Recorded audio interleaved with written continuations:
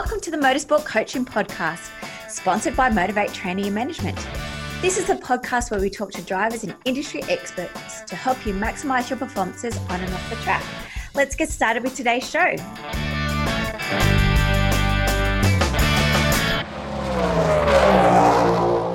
Hi, and welcome to episode 39 of the Motorsport Coaching Podcast. I am your host, Belinda Risley, and today I am joined again by Miss Caroline Anderson, sports psychologist and former Olympian.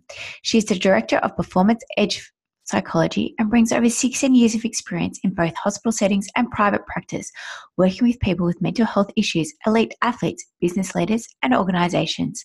She's worked with the Victorian Institute of Sport, AIS, Cricket Australia, and the AFL Players Association. In today's show, we're going to discuss mental health, what it is, and how you can help. Welcome to the show, Caroline. So, Caroline, welcome back to the show. Thanks for having me, Belinda. It's great to be back. As you previously mentioned, today we're going to be talking about mental health in athletes. But before we get started, for those who did miss episode 36, if you can go through just a little bit about yourself, who you are, your role, and what you do. Okay, great. Well, I'm a registered psychologist and I run a psychology clinic called Performance Edge Psychology in North Balwyn in Melbourne. So here we have a small team and we work with individuals, athletes and the general public wanting to have some assistance either around their performance or wellbeing and mental health. And the way that we approach it is that those three things are really key and interlinked. And so we also do presentations to sporting organisations or businesses around those three areas of high performance, wellbeing and mental health factors. I work with the Victorian Institute of Sport and the Australian Institute of Sport, as well as a few other sporting organisations where I see their athletes specifically, so AFL and the Australian Cricketers Association and so on. So yeah, it's a fun and diverse role, and I feel very lucky every day to come into work and do what I do. Yeah, and of course Caroline will be joining me with the Porsche Junior Driver Development a little bit later this year. So we're looking forward to working face-to-face with Caroline come around about June time, which will be very exciting for us both. So we are talking on a serious note today around about mental health. What is actually mental health for those that may have some misconceptions around those words, I think? Yeah, I guess, the word can be a bit confusing. Everyone has mental health. Everyone has, a brain and a body, and those things are interlinked. And, sometimes for various reasons, which I'm sure we'll get into, that sometimes people can experience psychological problems, and whether we call them mental health problems or mental illnesses, I guess that's semantics. But, I guess usually what we think about when we think about mental health issues is a cluster of symptoms and signs that indicate that, and they're not just sort of for one day or a couple of days, normally a bit more enduring than that. So over a course of a couple of weeks or a couple of months, depending on what the issue is, when there's a cluster of symptoms, we would generally define them as fitting into a category of being a particular mental health problem, for example. Yeah. And what are some of those symptoms that both parents, coaches, peers could look out for when it comes I think that's a really good question, because often I think we need to be thinking about in teams and in sports, keeping an eye on each other and looking out for each other. And I think we don't always know what to look for. So I think in order to identify if someone's experiencing a mental health issue, it is important to keep in mind any changes to what you might see in a person's feelings and behaviours, for example, or what they're exhibiting. So we might notice changes in their mood, their social engagement, their general level of functioning, their ability to cope, and even physical changes such as weight loss. So obviously the symptoms will depending on which type of mental health condition a person is experiencing. But I guess some of the noticeable signs might include things like sleep problems or someone being really tired, weight or appetite changes, a withdrawal from friends or activities. We might notice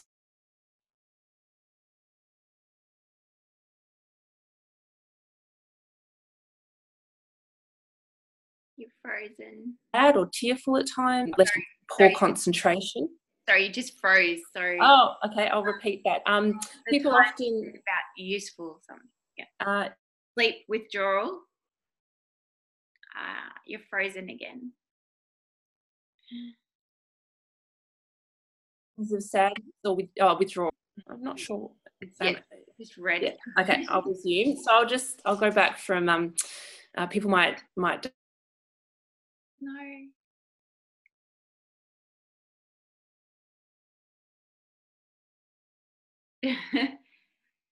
be a bit more withdrawn from friends and or enjoyment in activities.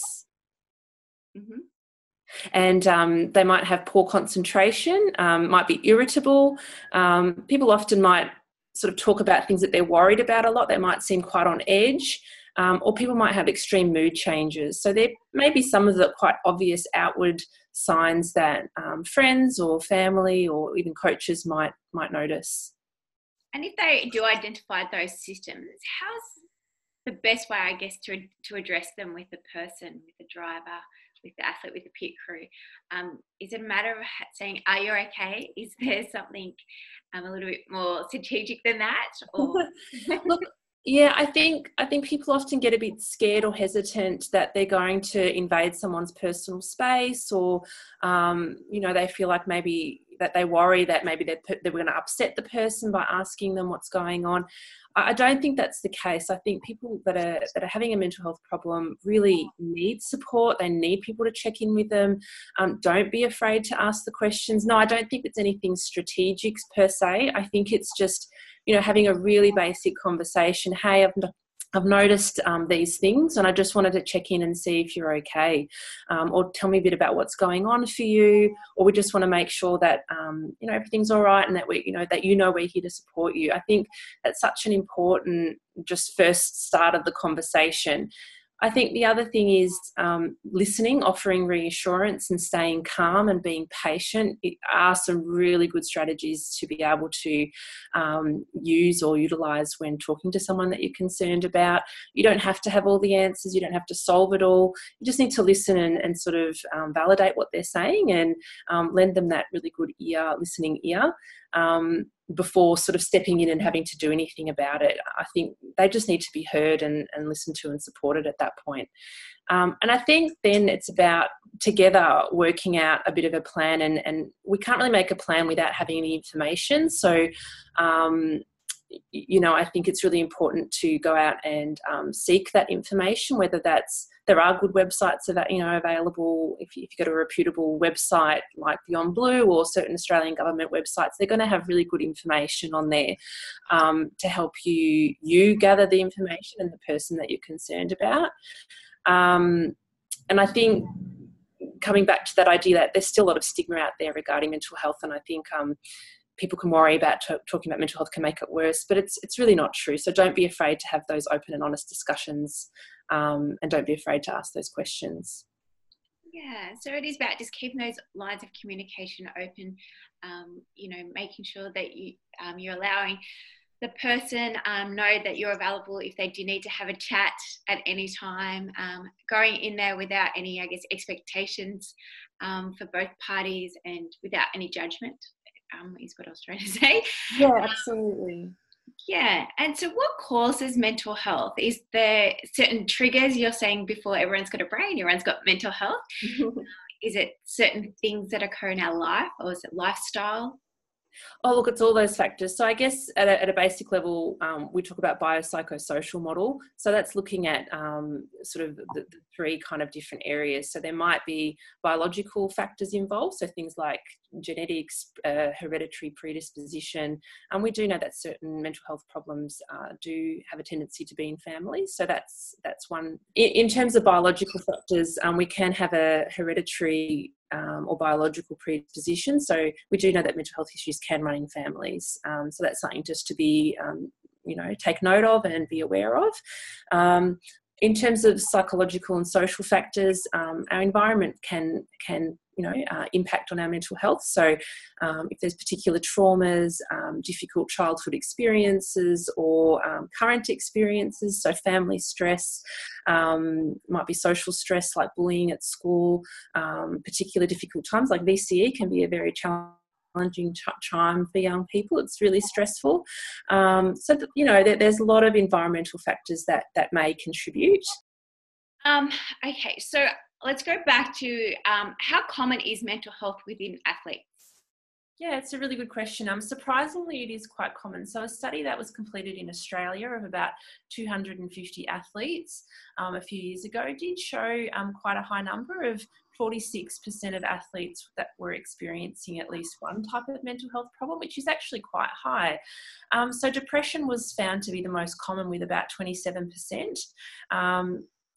Eating disorders was found to be an issue. Social anxiety and generalised anxiety were also up there as sort of shown to be issues within athletes. So I think, athletes are just human like all of us. And so some of those statistics are probably reflective of what's happening in the general population. And do you think that the depression side, is there any data behind what causes these health concerns within athletes? Like, would depression be because of lack of results or pressure? Is there any? Yeah, absolutely. All those factors can absolutely contribute. So some of the risk factors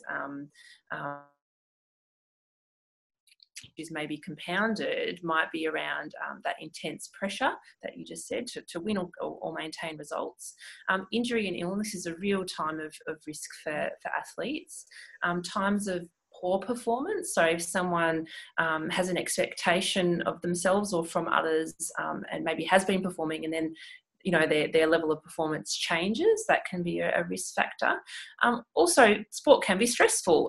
That it's often long hours, late hours, for over many, many years for some athletes. Some athletes have been doing this stuff for a long time. So sometimes it can be a sense of that accumulated stress.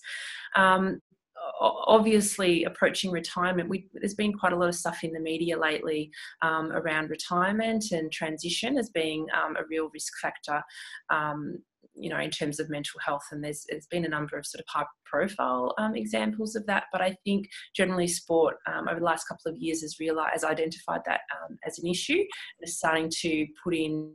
There can also be, sort of family pressures or social relationships. There can be team dynamic issues that can contribute towards mental health problems, maybe even bullying. And as I said, it's that kind of immense time and energy that we put into sport, and that sort of emotional investment that sometimes can be a pretty heavy weight to carry. Yeah, and as I've previously mentioned in our last episode, that from my knowledge, I don't know of any drivers coming forward saying that they're suffering from mental health or they have. In other sports and the high performance areas that you work in, is there a stigma around about saying, hey, I'm suffering, or hey, I need help? Look, that traditionally, of course, there has been. I think it's definitely starting to shift. I mean, we definitely hear, people in the media now coming forward. So what comes to mind is sports like AFL and cricket as obvious examples, where we do know a few examples where people have spoken up about those issues. And I think it's a really important step to do in order of starting to break down those barriers. People would have no issues standing up and saying, oh, I've got an injury that's going to, take me out of the season. But there, I think traditionally has been that stigma around mental health. It's starting to shift. I think there's a lot of training going into athletes and supports now. But obviously it just depends on the background and the sport that they're coming from. Generally in the public's perception, I think that stigma still exists. So I work with people that are not athletes, and, some people still do find it really hard to talk about, even with their friends or family. So I think it's slowly starting to shift. It's much better than it was 5 or 10 years ago, but we've still got a bit of work to do in that area. And Caroline, the two sports you just mentioned there were male dominant sports. As a previous athlete, a female athlete yourself, do you feel like female athletes speak up or they don't because they are mindful about their roles, their responsibility? Sponsorships harder to get, their positions are harder to get, things like that, or Yeah, I don't know if I particularly can comment on that. Yeah, look, I think sometimes female athletes may feel like they've got to keep, sort of something to prove, like you said, or really want to just do the best they can be. But I mean, men want to do that as well. So I'm not sure if there's a difference. I think sometimes it depends on the support and the infrastructure and funding that goes into those sports. So that I guess if I think about AFL and cricket, they do have financially a lot of resources, and I think that means that they do have the training, the ability to recognise these things and the supports around them, that it's safe to be able to talk about those issues. There is a few netballers that have also talked about mental health issues, so that's an example of it being in female sport. But we also have our Olympic sports, where I think people I'm not sure about the difference. I'm sure it's there. It's not something that I've researched specifically, though. Yeah, no worries.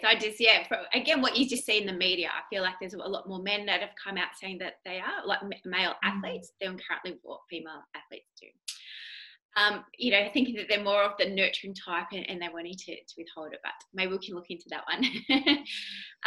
And so how does mental health affect performance? Well, look, I mean, it's going to have some impact at some point, isn't it? I mean, it's kind of, people really obviously would understand that if there's a physical health problem, that's going to impact on performance. So if someone has a cold or the flu or a more chronic health condition, it will play a role, and it requires thought and planning around it. And obviously support around it. Likewise with mental health conditions, it's exactly the same. It can have an impact. However, I would say that there's some real positive in that. Some people with mental health issues like depression or anxiety find that sport can be really helpful and really empowering and motivating in managing their mental health issues. So we know that exercise is great for mental health. So usually athletes are pretty fit.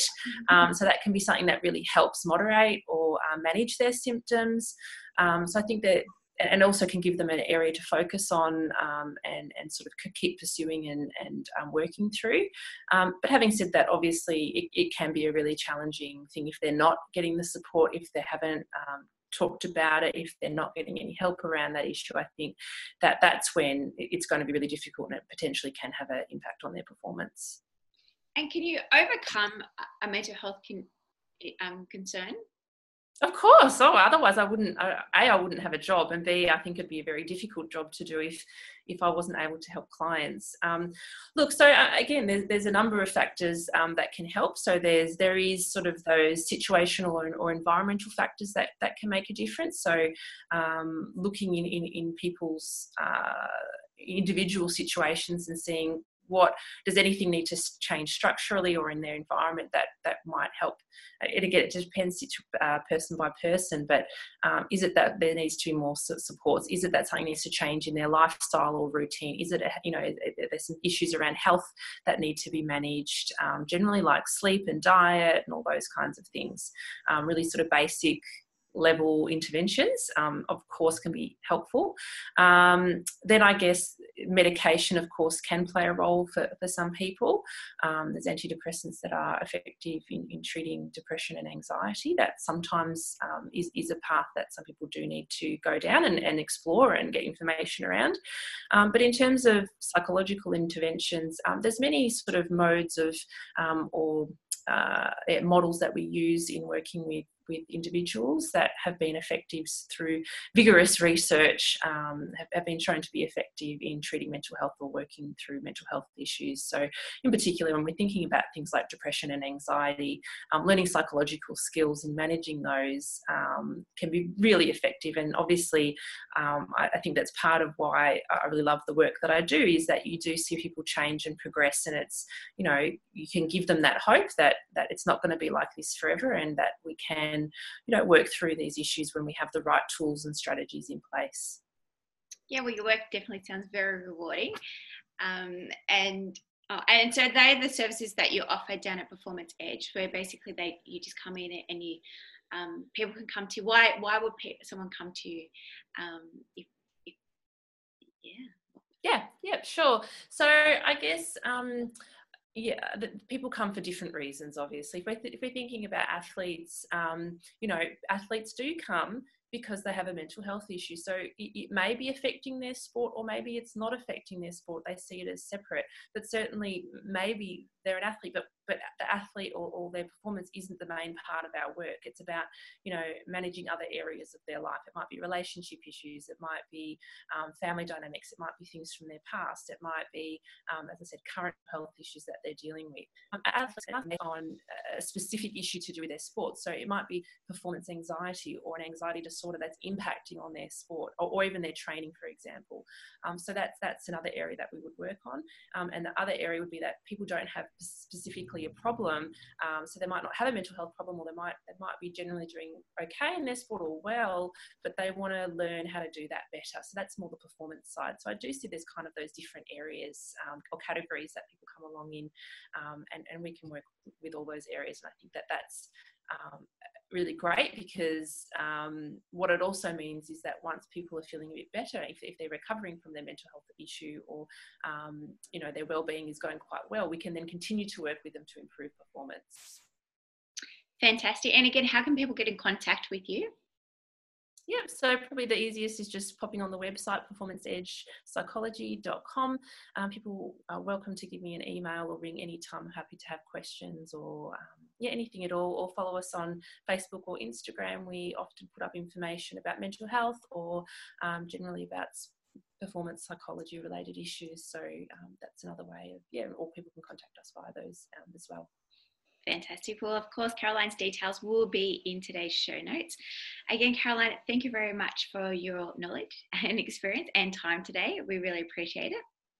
No worries. Thanks so much for having me. And I really like your work on the podcast, and I think you're doing a great job, not just looking at coaching and sports, but incorporating psychology. I think it is a really important step in reducing that stigma and getting that conversation going, because that's kind of, it's just part of parcel of what goes on in sport, and we need to talk about it and have these conversations. Most definitely. So I also have that link for Beyond Blue. Is there any other resources, Caroline, I should add to that list?